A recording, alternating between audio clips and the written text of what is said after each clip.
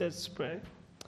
Father, we come before you again acknowledging that you are the God of all our days. And God, you are the same yesterday, today, and tomorrow.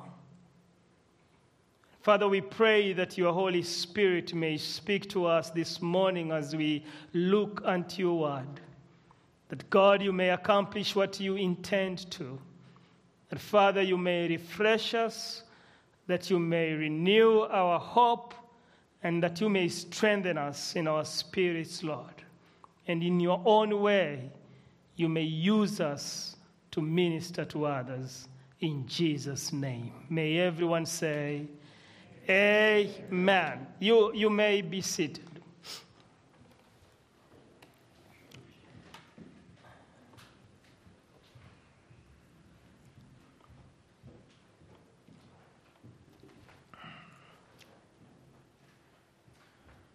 If you look at your bulletin, you will see a very strange chapter there. Your bulletin says chapter 112. I thought it was the Psalms of Second. It's supposed to be chapter 12. That I don't know how that one got there. But if you look at 2 Corinthians chapter 12, and we are just looking at these 3 verses here, it's not a new passage. It's a passage that you all know about. I think every Christian knows about Paul and the thorn in his flesh. In verse 7, Paul says, he gives us the reason he was given this thorn in the flesh. He says, because of these surpassingly great revelations, the revelations that he tells us about, he had experienced a lot that God allowed him to see. Things that other apostles didn't have an opportunity to see. There were things of the Spirit that were revealed to the Apostle Paul.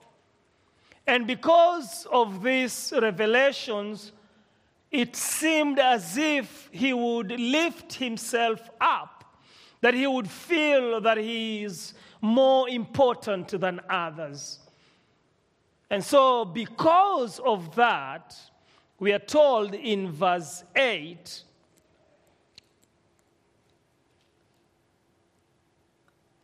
in verse 7, therefore, he says, in order to keep me from becoming conceited, I was given a thorn in my flesh, a messenger of Satan to torment me. So, God allows Paul to experience these revelations, and then he also allows a messenger of Satan to torment him, to keep him in line, to humiliate him, so that he may not lift himself up.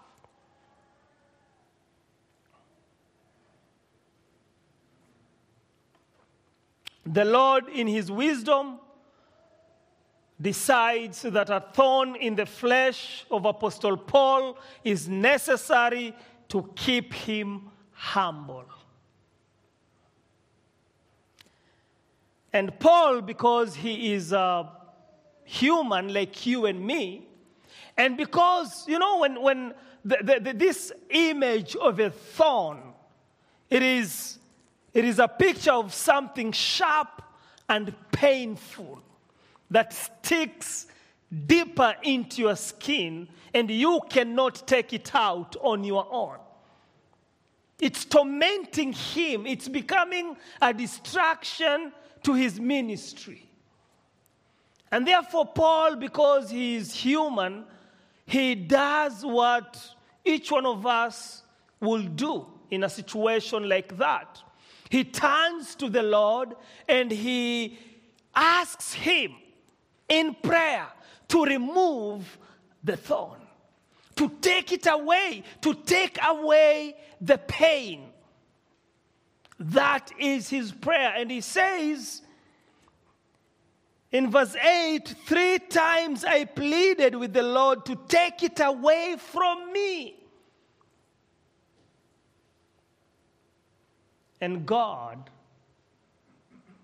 instead of taking away the thorn, the pain, the suffering, instead of responding to Paul according to Paul's prayer,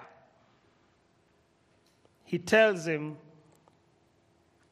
in verse 9, my grace is sufficient for you, for my power is made perfect in weakness.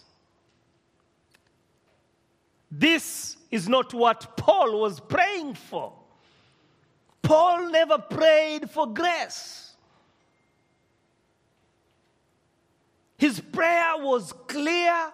His prayer was short. Remove the thorn from my flesh. Take it out. Take it away. So when God responds to him, telling him that my grace is sufficient for you, for my power is perfected in weakness, Paul could have gotten angry at God. He could have given up on God or even committed suicide. He could have turned away from God.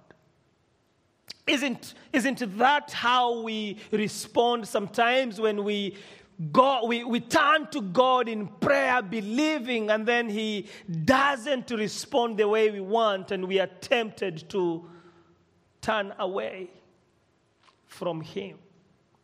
We are tempted to give up. We are tempted to be angry at God. There are so many people that are angry at God because God either took away from them or he didn't give them what they were asking for.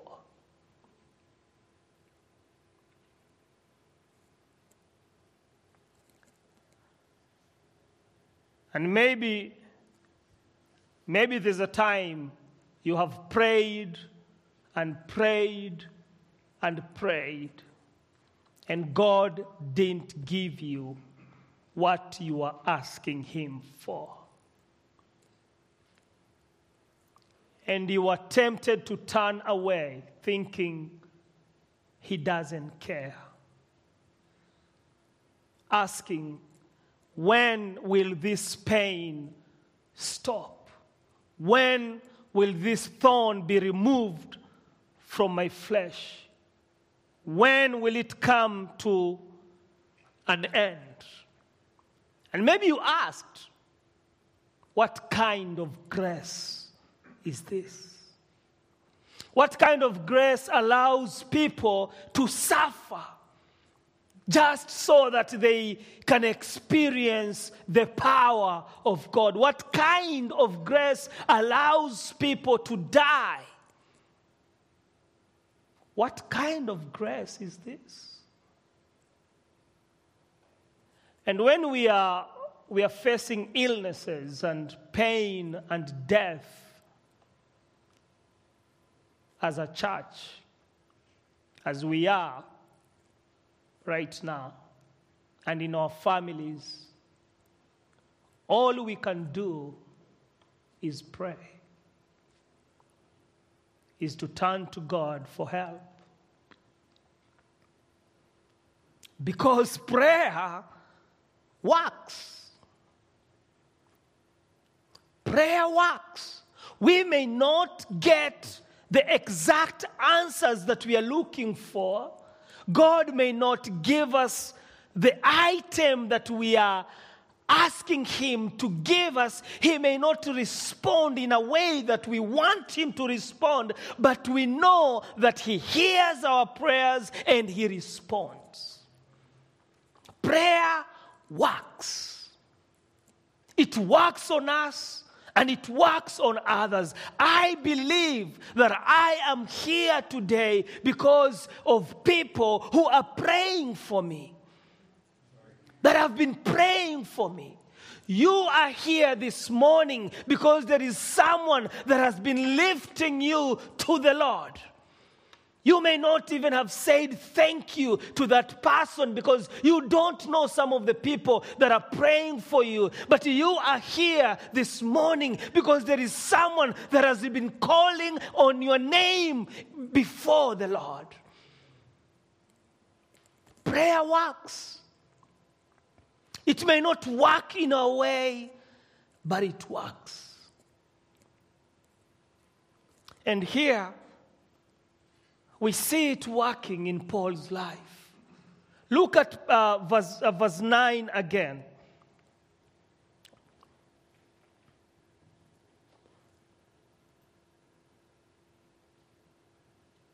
Verse 9, part B. After God says, my grace is sufficient for you, for my power is made perfect in weakness, something happens in Paul. He says, therefore, I will boast all the more gladly about my weaknesses, so that Christ's power may rest on me. The thorn is still there.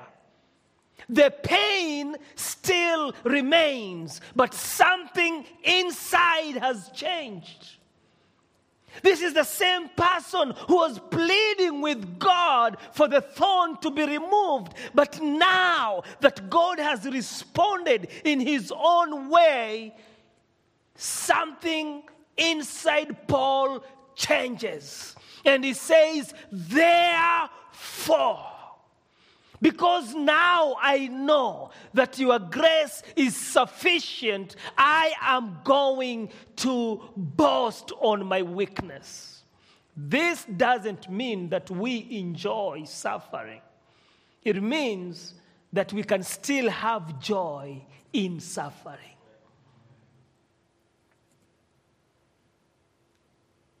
Something changes in Paul. Prayer works. And I think the enemy of our faith, one of the things he would like to do in our lives is to stop us from praying. To stop us from paying attention to the Lord and allowing our minds and our thoughts to focus on him. Because a prayerful person is conscious about God.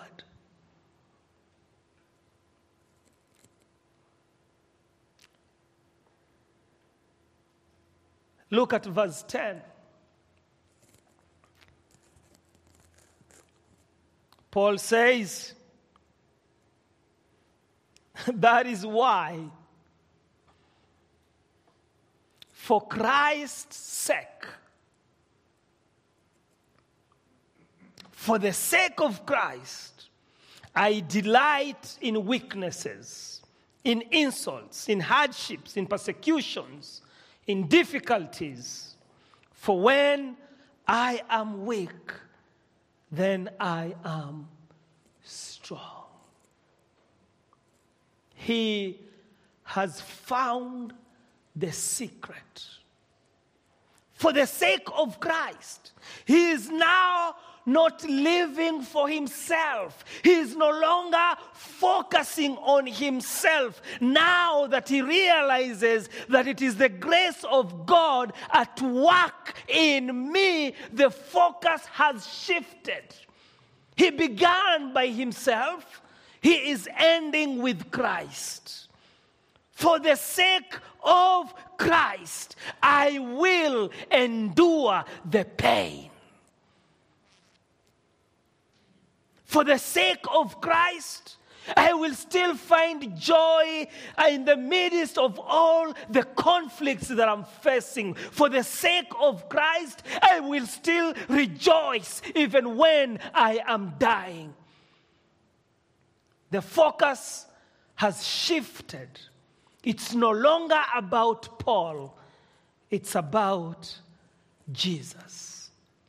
Paul has realized that the thorn is essential for his life and for his ministry.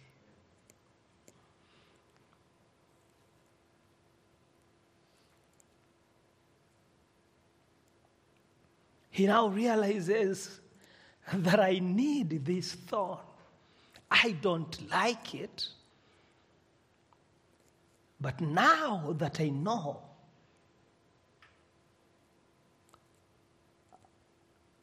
thank you, God.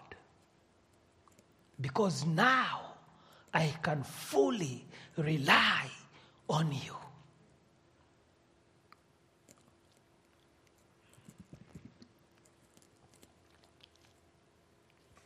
This here is a testimony of someone who has been in the valley of deep sorrow, but has also been on the mountaintop of God's grace. This is a message that comes from someone that has experienced pain, but also knows the power that comes with the grace of God. Someone that has been lonely, but has also realized that the Lord has always been with him. It's always encouraging when you hear a testimony of someone who is walking with the Lord, because it reminds you that you can also walk with the Lord.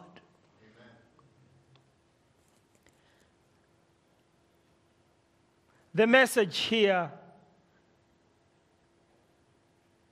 is clear. Our suffering swings on the hinges of God's grace. Our suffering swings on the hinges of God's grace. Let me explain that.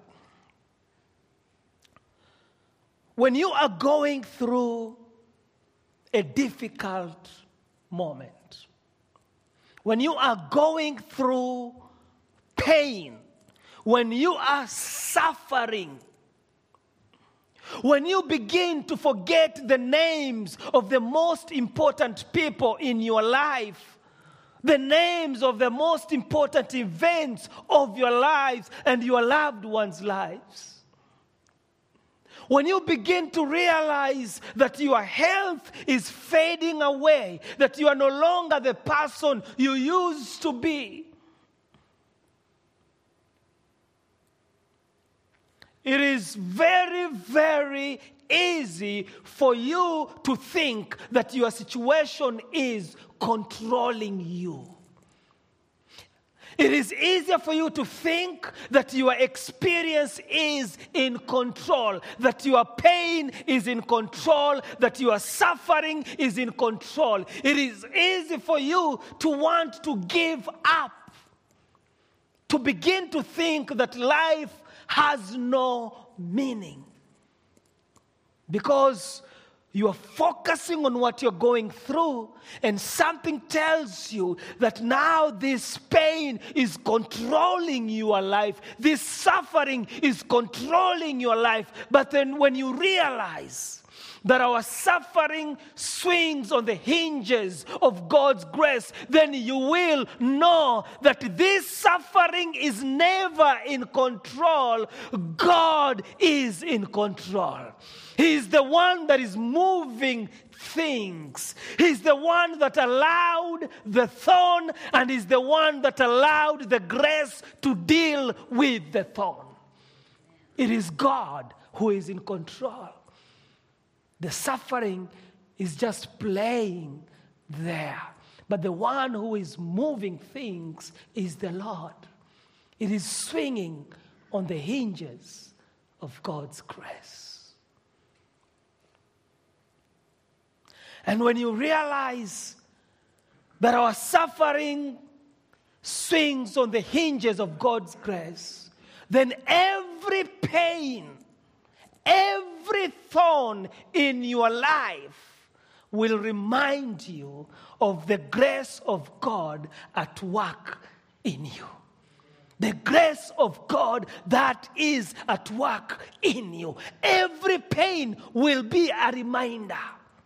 And you know, the good thing here is that we are not told what the thorn is. And I think that is intentional, so that you and I can identify with our own thorns. So that you and I can get something from Paul's experience that will encourage us, that will empower us to move on. Something that will renew our hope and our strength and our faith in the Lord. Our suffering swings on the hinges of God's grace. That pain is not in control. God is in control.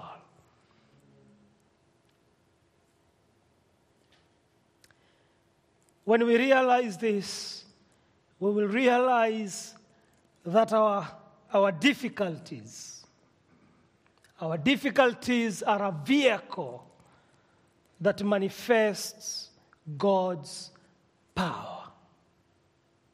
See, Paul realizes here that in his weakness, he is strong. Because in his weakness, the only power that will be at work is the power of Christ. The only power that will be seen is the power of God. He realizes that now he can be sustained by the grace of God. I love this testimony. It gives me hope. It makes me look at life differently.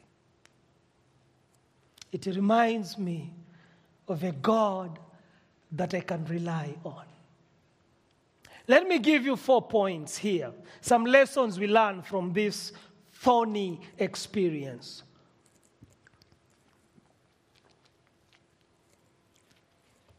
You are going to appreciate the thorns in your life. Because, number 1, thorns make us attentive to God's voice.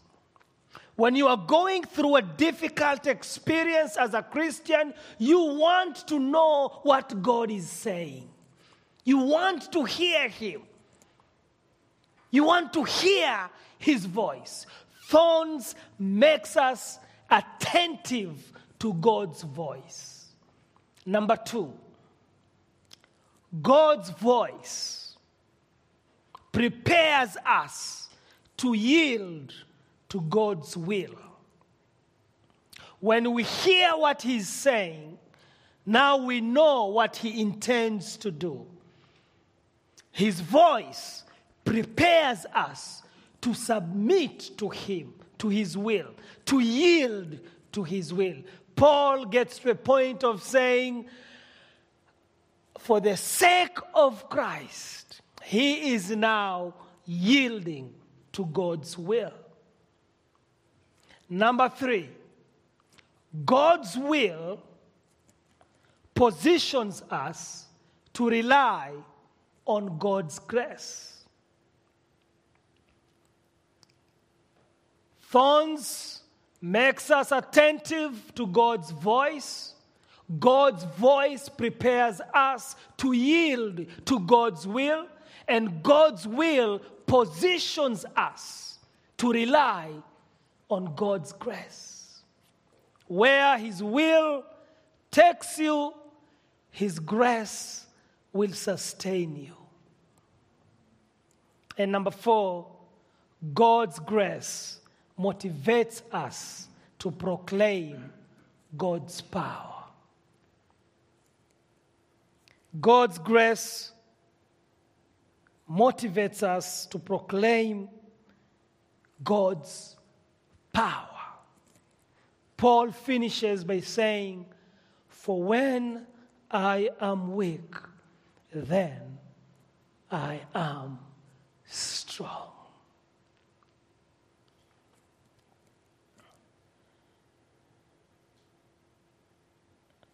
When we find ourselves in these difficulties and pain and even death, and we know that we need help from God, we will pray, we will listen, and we will accept what God is saying. We will submit to His will when we know that our suffering swings on the hinges of His grace. See, Jesus prayed at the Garden of Gethsemane that if it were possible, the cup should be removed from Him. But again He said, yet not my will, but your will be done. He submitted.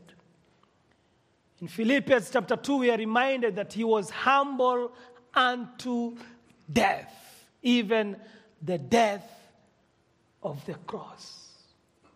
This happens when we realize that the events of our lives are not in control. God is in control. He remains in control. And you see, the power, this power in weakness is actually a shadow of the power of the cross of Jesus Christ. For us to be saved, Christ had to be crucified. Weakness. When the enemy felt like he was winning, Jesus had to undergo humiliation to die on the cross. He had to express the weakness that comes with our sins and our disobedience and everything that is in us. But again, on the third day,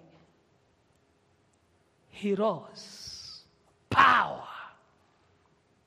He had to go through the weakness so that He could come through the power of Christ. And that's the power that gives us hope. The power of resurrection is the power that we look forward to so that we may experience it also. Every believer knows that death is coming, but every believer also knows that there is a resurrection. And every believer is looking forward for the resurrection. We may not be looking forward into dying, but we are looking forward into the resurrection. We know that there is a life that God has prepared for us. And you know, if you don't believe in Jesus, this is something that you are missing. I hear people saying,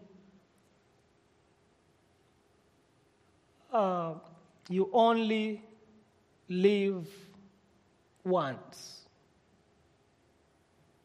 Is that what they say? You live once, you die. You die twice?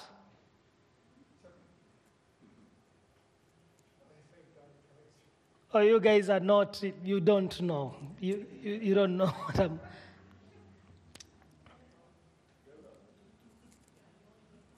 You only live once.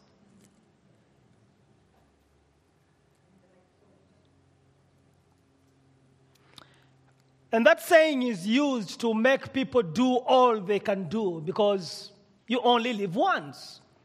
In other words, it's used to encourage people to enjoy life. Do everything that you can do while you are still alive because you only live once. It's a saying that has no hope. It has no hope for another life. But you have hope. You are not just living once.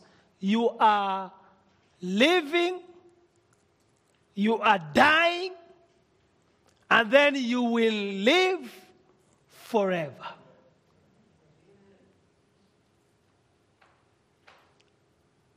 Someone who does not know Jesus Christ doesn't have that. The only hope for a person who doesn't believe in Jesus is this life. They have no hope of the next life. And if you are here and Jesus is not your Savior, it is important for you to know that Jesus does not only enable you to live this life in a way that glorifies Him, in a way that glorifies God, He also prepares you for the life that He has for you. And Jesus is willing to accept you as you are, to forgive you, and to bring you to His family. And you will become a new creation with a new life. The old will be gone. Everything will be new. You will be a child of God. If you don't believe in Jesus, you should consider that. Because this life will come to an end. And the end will take you somewhere else, far away from God. The reason we have this hope is because Christ has prepared for us a place. I may not know what the thorn on your flesh is. It could be an experience you've had that brought you great pain. It could be something that keeps on coming to your mind that reminds you of an experience that you had, and every time it comes, it takes away your joy. It could be an illness, an infection, a constant pain. It could be the pain of a loved one. Just hurts you when you see them suffer. I may not know what your thorn is, but this is what I know. I know that there is no sorrow that God cannot heal. There is no pain that God cannot heal, and if He doesn't heal it, He provides a way for us to deal with it. He enables us to endure it for the sake of Christ.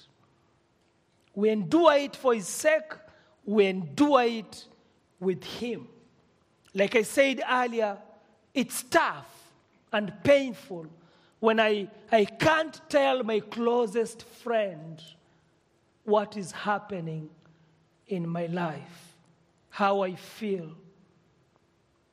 It's tough and painful when I can't remember the names of the people closest to me, or when my dreams are shattered and my health is fading away. It's painful and sad and disappointing. When my relationships are breaking down and the only new thing is just another conflict. It's painful. It is sad. It is disappointing. But when we allow God, the God who allows those thorns in our lives, when we allow Him to walk with us, those thorns, those pains, those conflicts will become a tool that points us to His grace. our experiences, even though we may groan and cry and shed tears and grieve, our experiences will remind us that His grace is sufficient and that our suffering swings on the hinges of His grace. Brothers and sisters, God is faithful. Do not give up praying. Prayer works. It may not work in your way, but it will still work for your way. In Jesus' name. Father, I want to thank you for this morning. I thank you for your love. I thank you for your word. I thank you for your people.